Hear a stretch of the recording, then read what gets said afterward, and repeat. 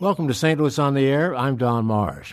For more than 3 decades, NPR listeners knew Carl Kasell, who died earlier this week. He was the trusted Morning Edition newscaster and later the judge and scorekeeper on news quiz show Wait, Wait, Don't Tell Me. But his career began at a very early age as a pre-rock and roll DJ. In February 2006, St. Louis on the Air host Steve Potter talked with Carl Kasell and asked him how he went from being a DJ to doing news on NPR. Back in 1965, I took the family. We moved to the Washington, D.C. area. I got a job at a station in Alexandria, Virginia, outside of Washington, and I was the morning DJ there. And about a year or so into my work, I had a chance to go part-time on the weekend to help supplement my salary, which I needed, at an all-news operation over in Arlington. And for a while, I worked at both stations. I worked at the musical station in Alexandria during the week, and on the weekends I did part-time work over in Arlington. Well, the job in Arlington eventually became full-time, so I was into news by then. And then I had a friend who was at NPR, this fledgling network, and one day he called me up and said that he needed a newscaster for part-time work on the weekends, and that led to a full-time job eventually. Yeah, I'm glad you called that fledgling network. A lot of people may not remember that it sort of started out on shaky ground, and nobody really knew for sure if this was a thing that was going to catch on back in the beginning, right? We had a few hundred listeners, I think. I had never heard of NPR when Jim called me. That was Jim Russell, by the way, who now produces Marketplace and all these other programs. But Jim called me and said, I work for NPR. I said, what's an NPR? He told me. So I took the job, and we had maybe a couple hundred employees, if that, and maybe a couple of hundred listeners, if that. But it has grown so tremendously since then. I mean, we have a complete building there in Washington now with several hundred employees. We have studios all over the place, and of course, we have become very, very well known, as you know. Oh, yeah. Well, does the growth of NPR over the years in any way surprise you? No. I was looking back then at how the sorry state of commercial radio, if I may say so, was beginning to get into. And I thought that NPR offered a fresh voice and a fresh sound. And it was a refuge for people looking for some good quality broadcasting. And we offered it, and we still do. Yeah, and isn't that a trend that's continuing? I mean, commercial radio stations, newspapers, they're all losing, it seems to be, their share of the market and listenership and readership, and NPR is the exception to the rule.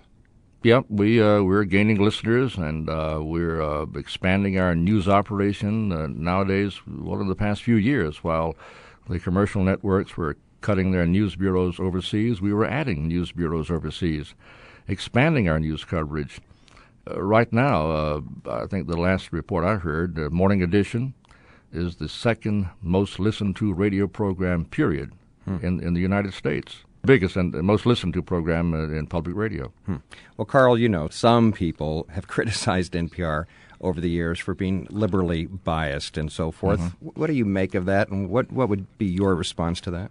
Most people who say that don't listen. They hear somebody say it's liberal, you shouldn't listen to it, so they don't listen to it. I have several friends who are diehard conservatives who listen every morning. Right. Newt Gingrich, who tried to, at one time, head us down the road to being privatized, if you remember, recently made a statement to the effect that it's hard to believe that people can make a turnaround. He says, but he listens to Morning Edition every morning when he goes to work. So the balance is there. Both sides like what we're doing. And for those who have problems, I say listen for a while. We think you'll like it. Right. Hey, let's talk a little bit about your schedule. Don't you get up something like at 1 a.m.? 1 o'clock is when my alarm goes off. I've been doing this now for 26 years. It doesn't bother me. I look at it this way. You deal with it. You got a job to do, and you got those crazy hours. Don't worry about it. Just do it. As a matter of fact, I have, for the most of my career, have worked the morning shift, and that's the time I like to work. So I have no problem with it. But I do get up at 1 o'clock, and my first newscast is 5 o'clock. We're talking about Eastern time here, 5 o'clock Eastern time. And my last one is at 11 o'clock, and I go home and take a nap in the afternoon, maybe 3 hours or so. And I'm up. I can spend the evening with my wife. We can go out to dinner or perhaps go to a movie, and I'm back in bed by 9:30 in the evening. Wow. And, get another nap. Wow. And I sleep a lot on the weekends. Your schedule is really demanding, not just because of what you just told us, but in addition to hosting the news on Morning Edition, you also have been for, I guess, ever since the show started, Wait, Don't Tell Me, been doing that on weekends, and that's out of Chicago, right? So you actually commute to Chicago once a week? Yeah, I do, but this cuts back on my newscasting. I do that Monday, Tuesday, and Wednesday, and then Thursday morning I fly up to Chicago, and we do the show that night, and then Friday morning I head back home. It's kind of a break, really, because I get up only 3 mornings a week at 1 o'clock rather than 5. Mm-hmm. Does it seem hectic to you, or do you get some sort of energy out of doing that, I guess? Not a bit. Not hectic at all. To me, it's it's a break. I look at it as a long commute. In that plane, it takes about an hour and a half to get there. And I go check into the hotel, and then we go to the offices of WBEZ, and we do a kind of run-through on the script and do the show that night. And everything's within walking distance, so I like it that way. And I guess it's just a little bit of fun. Wait, Don't Tell Me. I mean, you're known for your limericks, of course. Mm-hmm. You don't have any off the cuff you want to share with us, do you? No, I don't. Okay. But it's been a fun project for me all along. Now, back in the late 90s, when the show was being developed, back in 1997, for example, many people, maybe you remember this, I don't know, but Monitor Radio had an early morning news program between 5 and 6 o'clock Eastern Time. And the Christian Science Monitor dropped their funding for it, so there was a gap there to be filled. So the company decided to see if we could attract listeners in that 1-hour segment between 5 and 6 by doing a program called Early Morning Edition, and I was asked to host it. And I says, I'll do it, but I'll keep my newscasting job too, if you don't mind. So they agreed. Actually, I was getting up earlier than 1 o'clock in those days to go in and prepare for Early Morning Edition, and then pick up doing the newscasts at 6 o'clock for the rest of the morning. At the same time, Wait, Don't Tell Me was in its final stages of development, and we were doing run-throughs and practice sessions and that sort of thing. So I was really working on 3 shows at one time. Now, that was busy, but I enjoy every moment of it.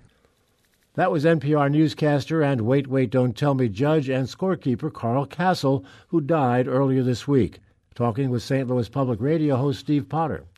But before we close, we'd like to bring you one last word from Carl Kasell. As Wait listeners know, the prize was a personal outgoing voicemail message recorded by Carl. St. Louis and Bob L. appeared on Wait in 2008, and this was his prize. Hi, this is Carl Kasell from Wait, Don't Tell Me on National Public Radio, and I'm here to let you know that Bob can't answer your call right now. But in the meantime, let's play a round of Listener Limerick Challenge. Bob didn't answer his phone. What a creep.